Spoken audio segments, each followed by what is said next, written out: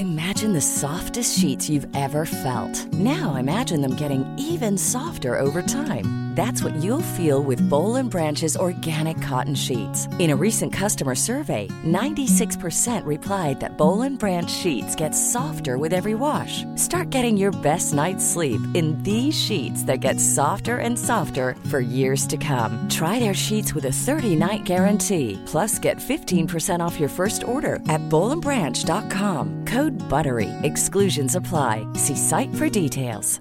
Hey, I'm Ryan Reynolds. Recently, I asked Mint Mobile's legal team if big wireless companies are allowed to raise prices due to inflation. They said yes. And then when I asked if raising prices technically violates those onerous two-year contracts, they said, "What the f*** are you talking about, you insane Hollywood ass?" So to recap, we're cutting the price of Mint Unlimited from $30 a month to just $15 a month. Give it a try at mintmobile.com/switch. $45 up front for 3 months plus taxes and fees. Promo rate for new customers for limited time. Unlimited more than 40 gigabytes per month. Slows full terms at mintmobile.com. Mom deserves the best, and there's no better place to shop for Mother's Day than Whole Foods Market. They're your destination for unbeatable savings, from premium gifts to show-stopping flowers and irresistible desserts. Start by saving 33% with Prime on all body care and candles. Then get a 15-stem bunch of tulips for just $9.99 each with Prime. Round out Mom's menu with festive rosé, irresistible berry chantilly cake, and more special treats. Come celebrate Mother's Day at Whole Foods Market.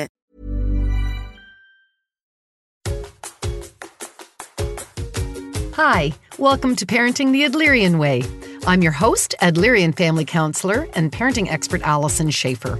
Each week, I answer your burning parenting questions to help reduce the stress of parenting one tip at a time. We'll explore Adlerian psychology together and learn methods of child guidance for raising a happy, confident, capable, resilient child. Hi, it's Allison, and welcome back to the podcast. I have another guest visiting us today, and I'm excited to introduce you to Karin Jakubowski. She is a well-respected international influencer on helping kids live happier, healthier lives. She's touched the lives of thousands of families in multiple states with her ability to connect and help kids experience success from challenging behaviors. With a doctorate in educational leadership and nearly 20 years of experience in education as a teacher, assistant principal, and principal, she's highly regarded as an educational game changer. Her insights have been featured in various media outlets, including the Washington Times, the Delaware State News, and heard in multiple speaking engagements internationally, such as the National Principals Conference and as far-reaching as India. As an empowerment coach, she provides a framework for parents who feel helpless when their child is experiencing challenging problems at school or at home, and to help them experience the happy life they've always dreamed of through utilizing her revolutionary problem-solving approach. So welcome to the podcast, Karin. Thank you so much, Allison. It is a pleasure to be here. So before we hit record, you and I were having a little bit of a gab, and I was saying part of the great benefits of starting this podcast at the beginning of the pandemic is I've had the great opportunity to make new friends and meet new colleagues and learn about what other people are doing in the profession. And so this is our first opportunity to talk, but I got a little bit of background on you and I thought, oh, she's one of us. She's one of my people. I can already tell. So this, I'm so excited to get to know you more.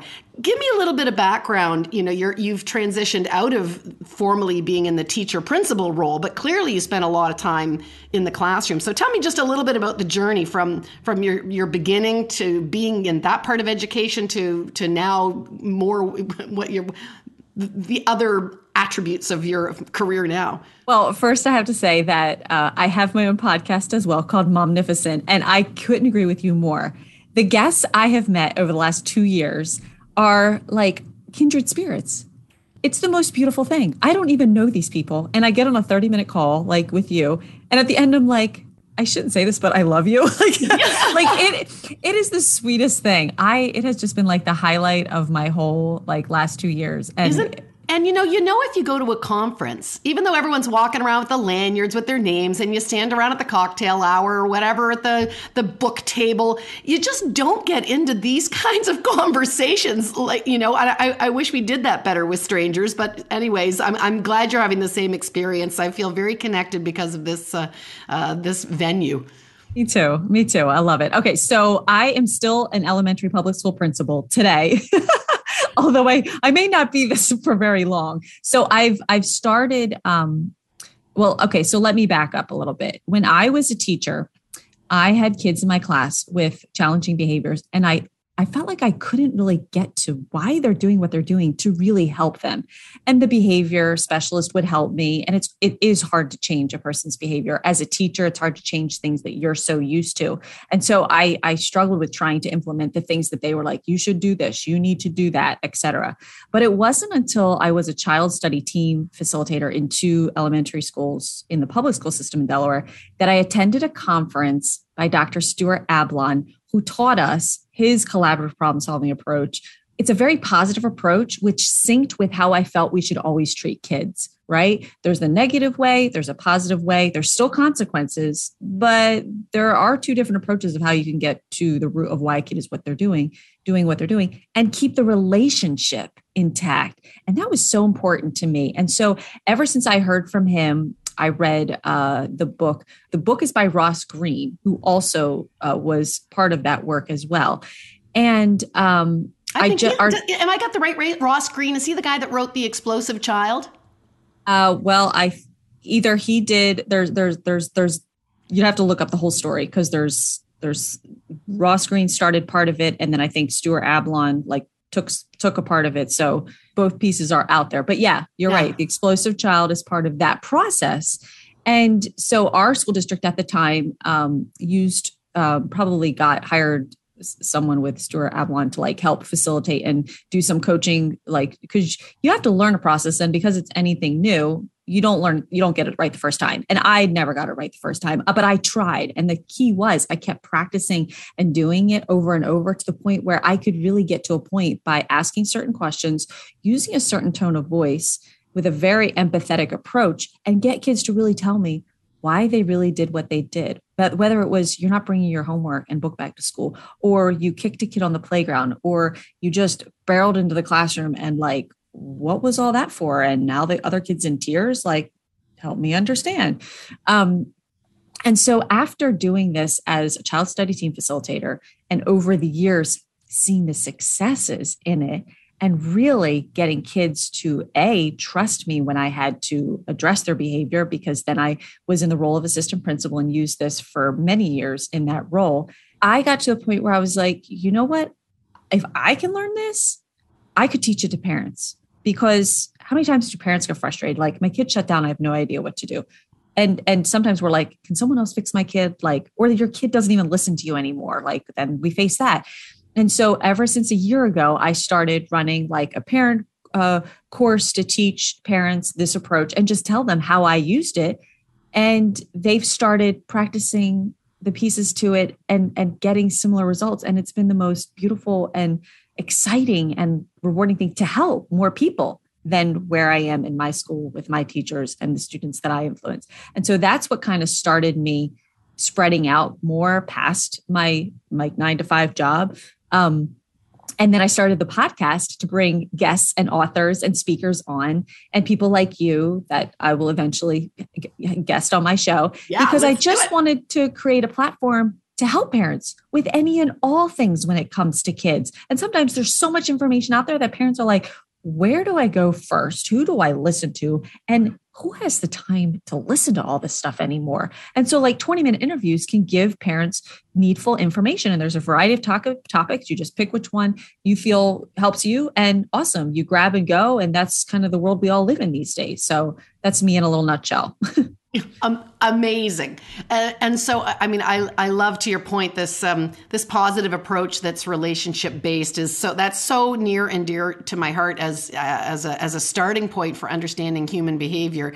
In Adlerian psychology, we say that sort of the root cause, kind of if you had to if you had to put everything into one bucket, we would say when kids are acting out and behaving in ways that don't make sense to the adult, the child's discouraged in some way. And that's that curiosity piece about let's really try to understand first, right? Understand first. It's so easy just to say, I just don't want that challenging kid in my classroom. I didn't get into teaching to deal with this crap. And so I don't know what your experience is, but yay in Delaware that they're doing teacher training, because up here in Ontario, depending on which ruling body is governing us at the time. Teachers are not mandated, or it's not part of their core curriculum to learn about dealing with behavior issues in the classroom. So you could go through getting your whole teaching career and be dropped into a classroom and not know what to do with when a kid won't come in from recess, or when a kid's aggressive in the classroom and they've been given no tools at all. So I just want to show the empathy that I'm saying for teachers, because I just kind of diss them there. I work with teachers all the time, but they're not given the training. Is that the same in Delaware or in most of the states that you've been in? Well, so I got certified as a teacher in Pennsylvania, and no. And whether they said it or not, Allison, you and I both know, not until you're faced with that issue do you usually pay attention to what's going to help. So whether I learned it and I wasn't utilizing it and needing it, and that's like any and all. I mean, when I do PD for teachers, it's like I know an ounce of what they're not listening to what I'm saying unless it's going to pertain to something they're facing today, right? And so sometimes it's almost like in the moment training that is the most pertinent that they can walk away with. But there is more training that needs to be given, and I try to help my staff, but we all know when people are set in their ways, it's hard to change people's behavior mindset. That is the number one hardest thing to change. And so I'm just looking for people who want to hear and change and try it. And that's why I've kind of broadened my platform to reach more people, because it has made such a difference. And I believe in it, heart and soul. And yet it's not easily something that people adopt and use and do, because they're used to what they know they believe works, and that's hard to change. Yeah, but change is possible for those people that want to make the investment. So obviously they can take training with you, but just to whet their appetite, can you give us in a nutshell a little bit about how that relationship part works and what the conflict, the problem solving piece is? Because those are sounds like those are two pillars of the program for you. Yeah. So I'll give you a little snapshot into what it looks like. So your child, maybe you hear something at school that your child did that day, and you're like, oh my gosh, I know my child knows better. And that's usually what we're telling our child. Like, you know better. That's not you. That's not how I taught you. And we're just spewing everything out at them, right? And maybe our voice elevates a little bit and they can feel our frustration. Any kid is going to shut down. They might not show it, but inside it's shutting you down. I mean, just think you and I don't like when people talk to us like that, right? And that's kind of what I use. I'm like, I don't talk to a kid the way I don't want to be talked to. And so it's a very empathetic approach. And I love the questions it asks. You say, like, if you heard something happen at school, you say, I heard you kick the kid on the playground, or we'll just pick something easy. And you state what you heard in I call it the elevator tone of voice. No elevated. You're not raising your voice. You're not talking down to them. You're talking to someone like you're on the elevator, like, hey, how was your day? Hey, I heard you kicked someone on the playground. And you ask this beautiful question. Dr. Avalon teaches us, what's up with that? And then you just shut up. I tell the parents, go mute. Tell yourself, mute yourself. Because what do? We just jump right in. And that impregnable pause is so hard for us. So hard. And I'm telling you, it takes time to do this. But the more you practice it, I'm telling you, it is so worth it. And eventually, over time, your kid realizes that it's okay to say what really is going on. And Allison, it's crazy. Like, kids would come up with like something like, well, this morning, my dad rushed me out the door. I didn't get to finish my breakfast and I didn't get to eat, or they kind of like yelled at me a little bit, or whatever it was. Like, a lot of times behind every behavior, there's a story. And this process and questions and empathetic approach and tone of voice help get to the story. But unless your child feels vulnerable and safe enough to open up, no matter what it is, and I tell kids sometimes, there's no right or wrong answer, because sometimes they're so afraid to tell us what really went on because they know it's probably not right. And they're ready for us to just do what we always do, like lash out on them, right? And so it's such a beautiful approach, and it just is so gentle. And it gets the kids who do the darndest things to really eventually open up and share with me why they really did what they did And I love, he has this great question. Like when the kids are always like, I don't know, because that's what kids do. I don't know. Or they shrug their shoulders and they don't say anything. And you're like, oh my gosh, just tell me something. and you just use your question again. Like, well, I heard this, like, what's up with that? And when they say, I don't know, and they shrug their shoulders, you say, I know you don't know. But if you did know, what would you say? And it's that double negative. And they're like, what? But it actually reaches down into their subconscious to really pull out, well, what's really going on? And there's really no right or wrong answer. And then there's other pieces to it, but that's part of it. And it's just, it's incredible and it works and it's so powerful. And at the end, it feels so good to have addressed the issue with your child in such a way that still kept your relationship intact, where they're not like, man, my mom's so mad at me. They have such a suspicion or assumption that adult authority is, going to get them in trouble or not handle their emotional truth or whatever, right? And so when you can disarm them and connect that way, that's so beautiful.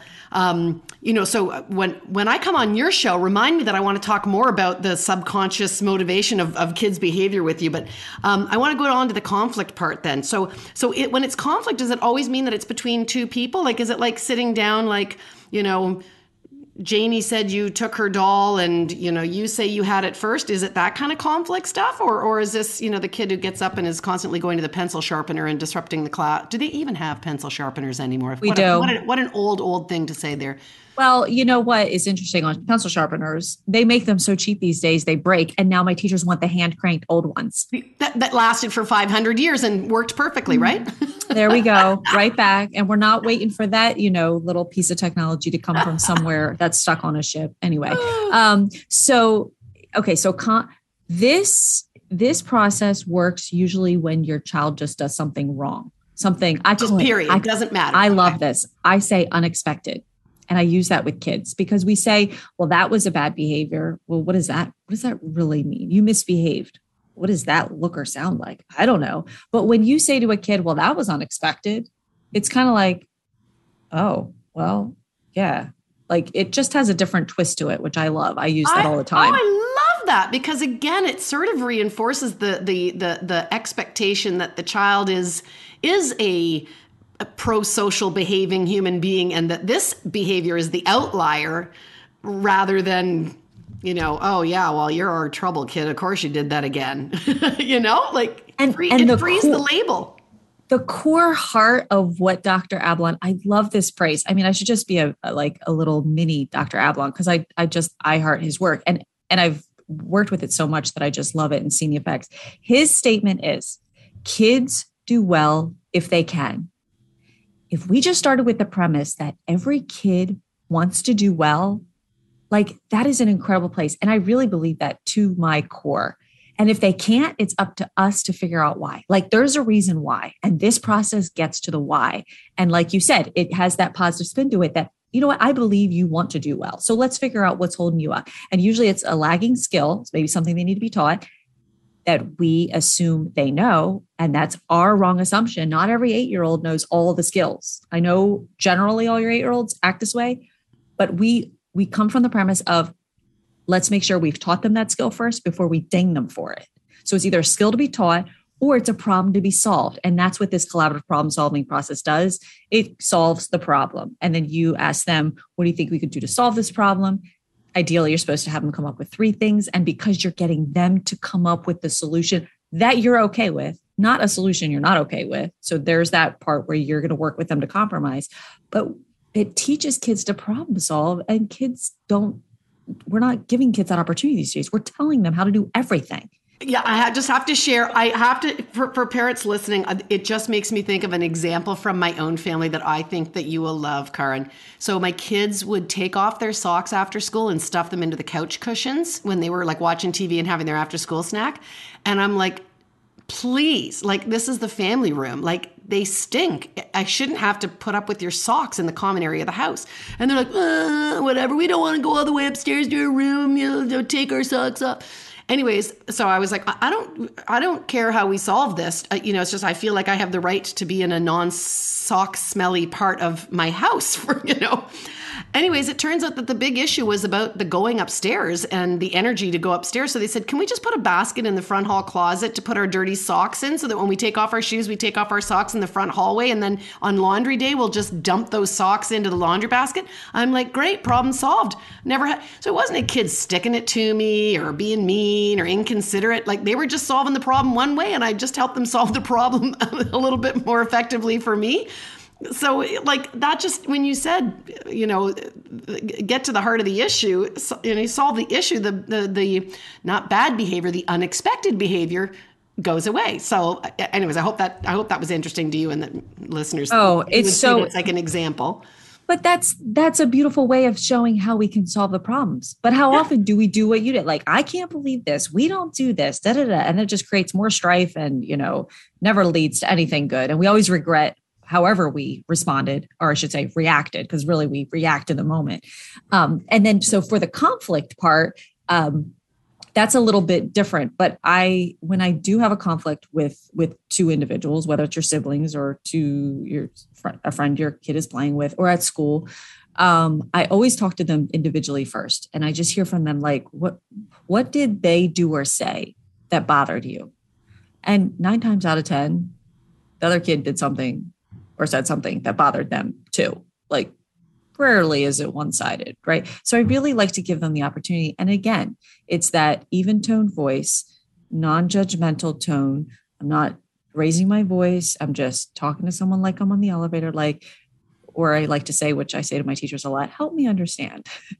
Help me understand, what happened there. And then it opens it up for them to feel okay to share.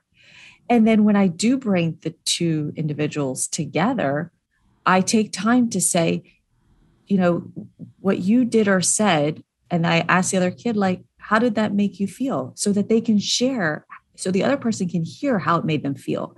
And then, okay, but when you did or said this, how did it make you feel? And 9 times out of 10, they can walk away with more understanding of each other.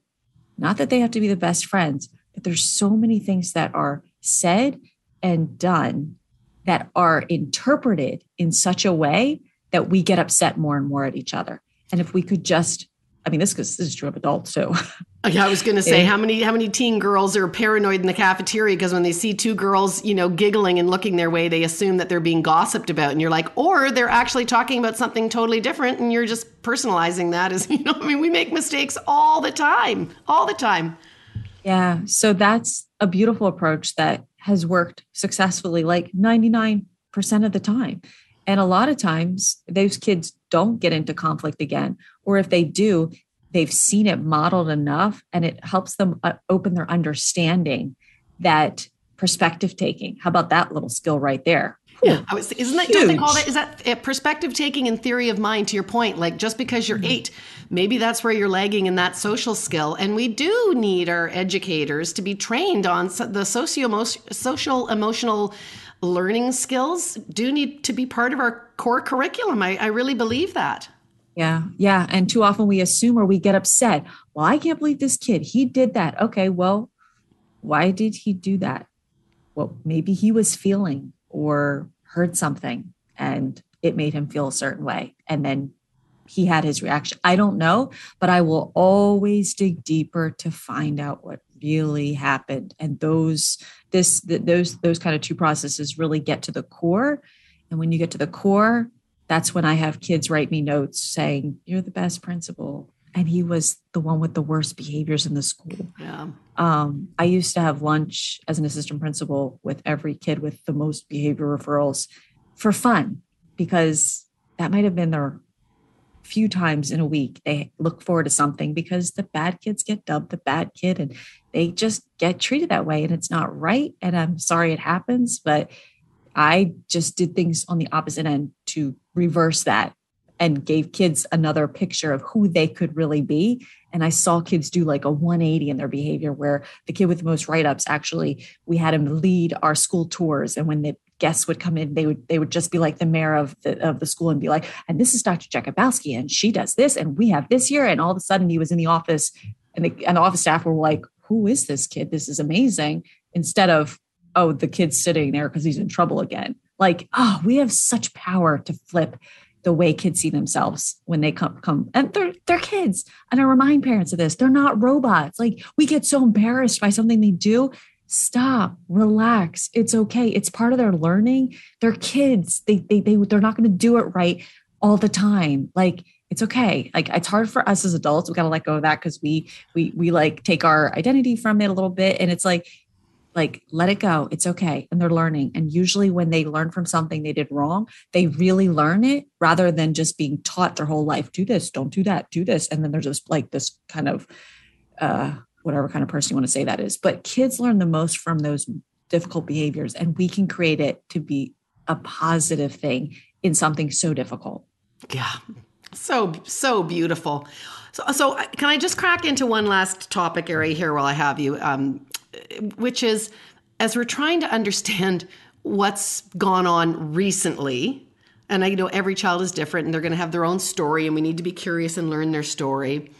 But tell me if your experience has been similar with mine, where one of the biggest complaints that I'm getting, both from parents and and children, is their motivation for learning has just gone down the toilet. I don't care. There's a real, there's certainly a group of kids that have re-entered school, and they seem to have done fine during the pandemic. Some kids, even their marks went up, I found with some of my people. So I know there's a variety of experiences, but I'm just meeting so many kids where the issue now is this lack of motivation that I've never seen so sweepingly as I have. And maybe it's tied to the fact that I only see kids that are coming in because they got mental health issues, and it's tied to that. But I'd be so curious on your perspective of COVID, mental health, things that are kind of trending for you. And if there's anything that we can, do to be helpful to either the educators or the parents that have kids that are still struggling, even though we're supposedly coming back out of this now. Yeah. So I have two things to recommend. One is a book by Dr. Michelle Borba, who wrote Unselfie. Do you know her? Yeah, she's been on the podcast. I love Michelle. Yes. She came on my podcast too. Oh, great. God, I love her. What a kindred spirit she is. So She wrote the book Thrivers, which has 7 teachable skills. And one of her big points, which I ran a book study with her book, and she popped on to one of our nights. It was nice. Awesome. And which maybe you probably already remember this, what she said, but a big part of what she talks about is find out what your kid is interested in. Let them do 100 million things so that they can figure out what they love, and what they love, just go for it 110% and let go of the fact that maybe it's not what you want your child to be interested in, right? Because we raise our kids sometimes where you want them. You're going to gymnast, you're going to play the piano because I want you to play the piano. You're going to just think about what your kid is into. And it's those extracurricular things. And the more extracurricular activities they are involved in and just devote their time to and energy because they love it, then when it gets to the things of school that you have to do, and I call them boring moments. I teach kids this. I'm like, there's boring moments in life and we all have them, but there's something you're going to get to that you do like, at this moment or at this day this week or what have you. So you got to live through the boring moment, but let's live through it because we all got them. Even I got them.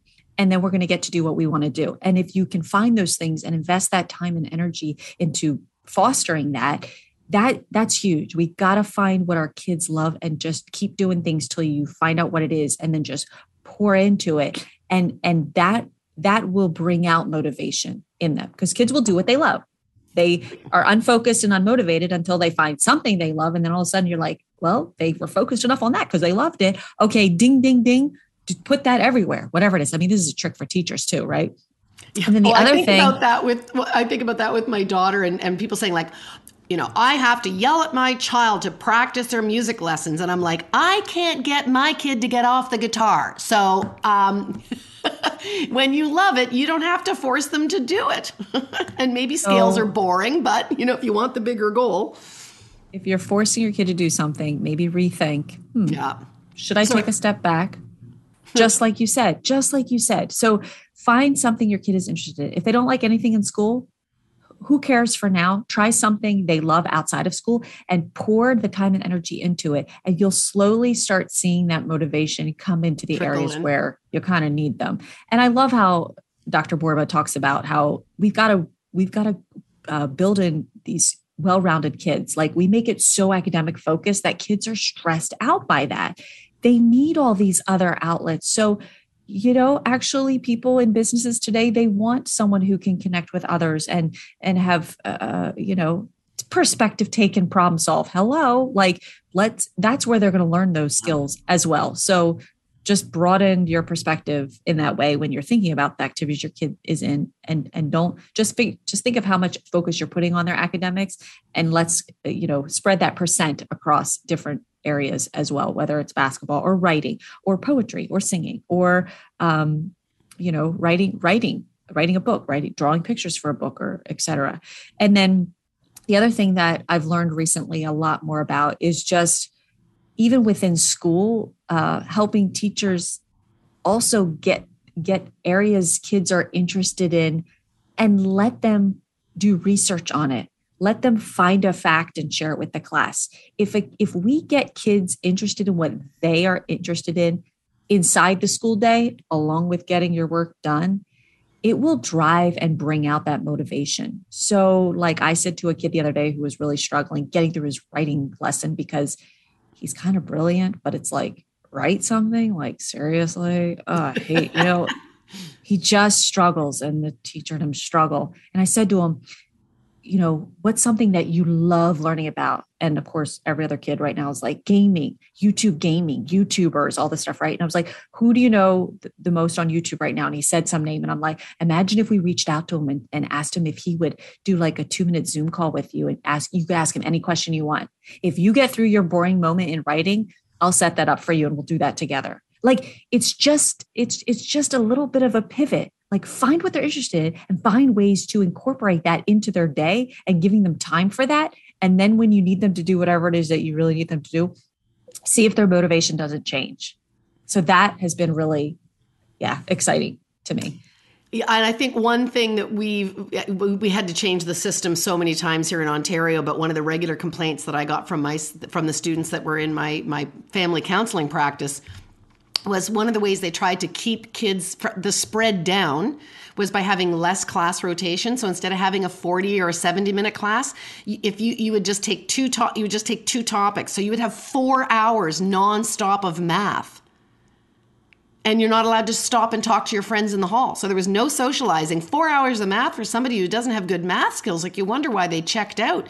So, I mean, I know that our educators had to do their best to try to throw things together or whatever.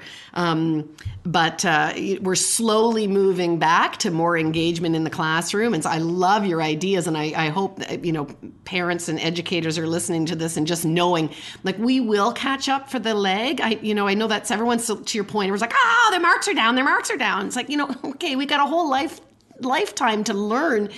We've got to get these kids back engaged with, being with their friends and engaged with thinking of themselves as a learner. And, I really believe that I call it ABC: acceptance, belonging, and then curriculum. It's like we gotta get the social part of the classroom happening, so that we can plug them back into some of the curriculum pieces.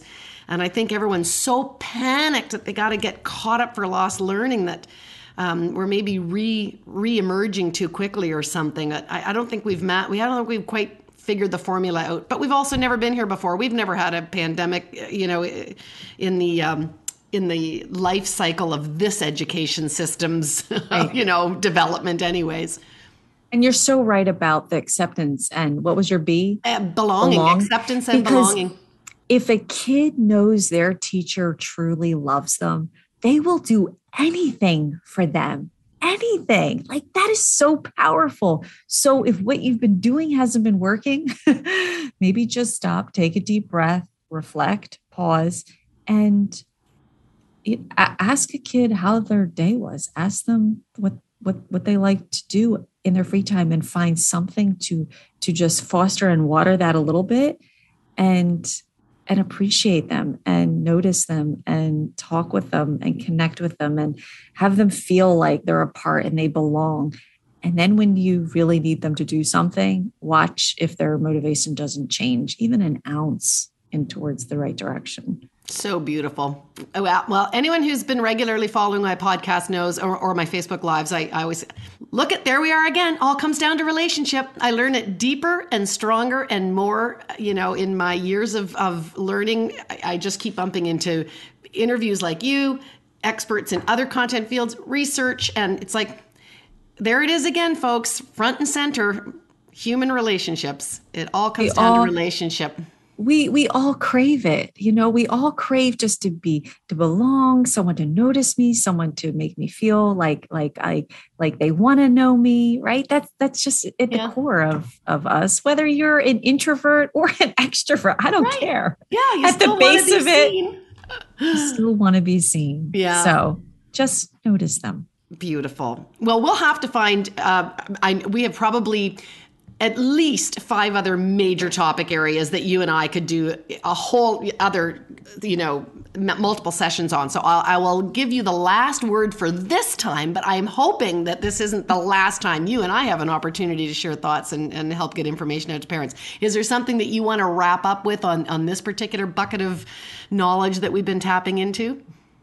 All I want to say is throw the name out, David Preston, because David Preston came on my podcast as well. And he's the one I learned about this Open Learning Source Academy. So actually schools could adopt this practice of helping kids find what they're interested in and fostering that in such a way, as well as getting your academics done, which, okay, check the box. We all got to get through it. And that has its place and its importance.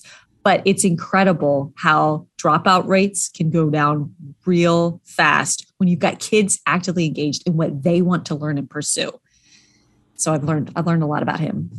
Oh, okay, great. I'm definitely going to do some hunting there. I know we have several like tinkering schools here that are kind of based on the same thing where, if you're really interested in building a kite, now we have to figure out the math to do the angles on the kite. And you kind of do this embedded hands-on, follow the child's interest, but it weaves in all the different topic areas and, which I think is fantastic. Where I'm going to, of course, put your contact information in the show notes, but give a moment here to say, where can people find you, follow you, take a moment, take a bow and tell us how we can stay in touch for the public. Yeah, so you can find me on Facebook, Karin Jakubowski, and then I have a Facebook page, Happy Moms, Happy Kids, and that's where I post a lot of things from my podcast weekly, just to keep up in the know. Even if you had 2 minutes, it's a great grab and go. There's short videos on there and just inspirational pieces that I throw out weekly. And then Educational Impact Academy is my website and YouTube channel because I throw all my interviews from my Momnificent podcast onto YouTube because some people like to see it, some people like to listen. And then, I'll just I'll give you things to put in the description notes of this episode, links that you can follow. Cause I recorded this collaborative problem solving approach that I just shared briefly with you. It's available on my website if you wanted to just watch it and you didn't want to show up live to try to learn it over time.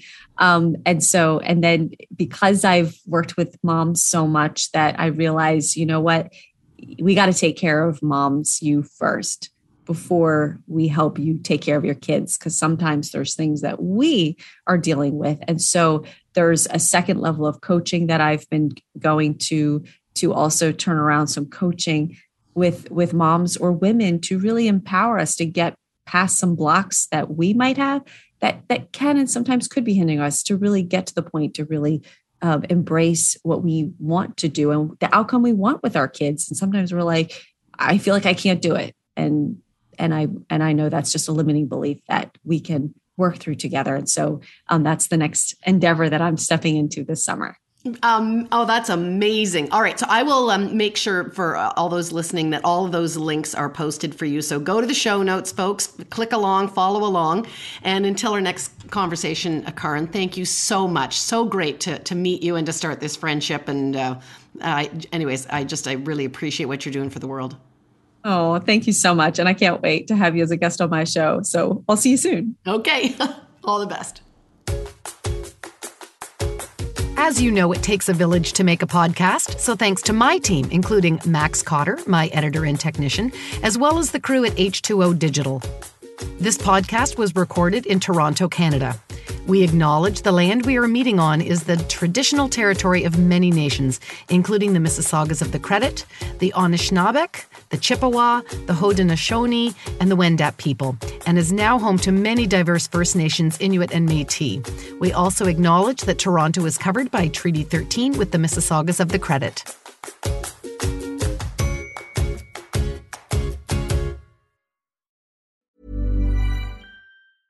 Hey, it's Paige DeSorbo from Giggly Squad. High quality fashion without the price tag. Say hello to Quince.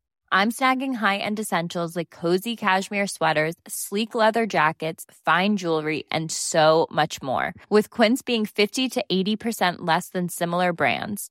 And they partner with factories that prioritize safe, ethical, and responsible manufacturing. I love that. Luxury quality within reach. Go to quince.com/style to get free shipping and 365-day returns on your next order. Quince.com/style. Mom deserves the best, and there's no better place to shop for Mother's Day than Whole Foods Market. They're your destination for unbeatable savings, from premium gifts to show-stopping flowers and irresistible desserts. Start by saving 33% with Prime on all body care and candles. Then get a 15-stem bunch of tulips for just $9.99 each with Prime. Round out Mom's menu with festive rosé, irresistible berry chantilly cake, and more special treats. Come celebrate Mother's Day at Whole Foods Market.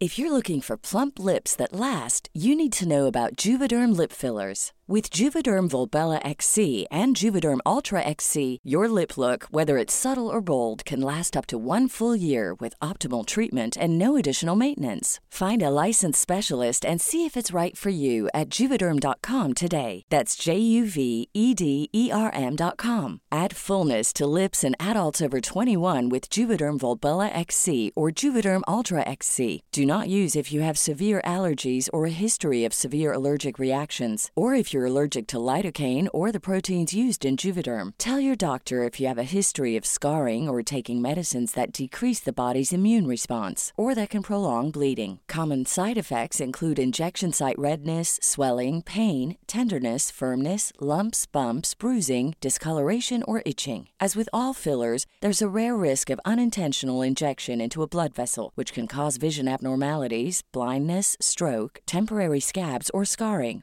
For full, important safety information, visit Juvederm.com.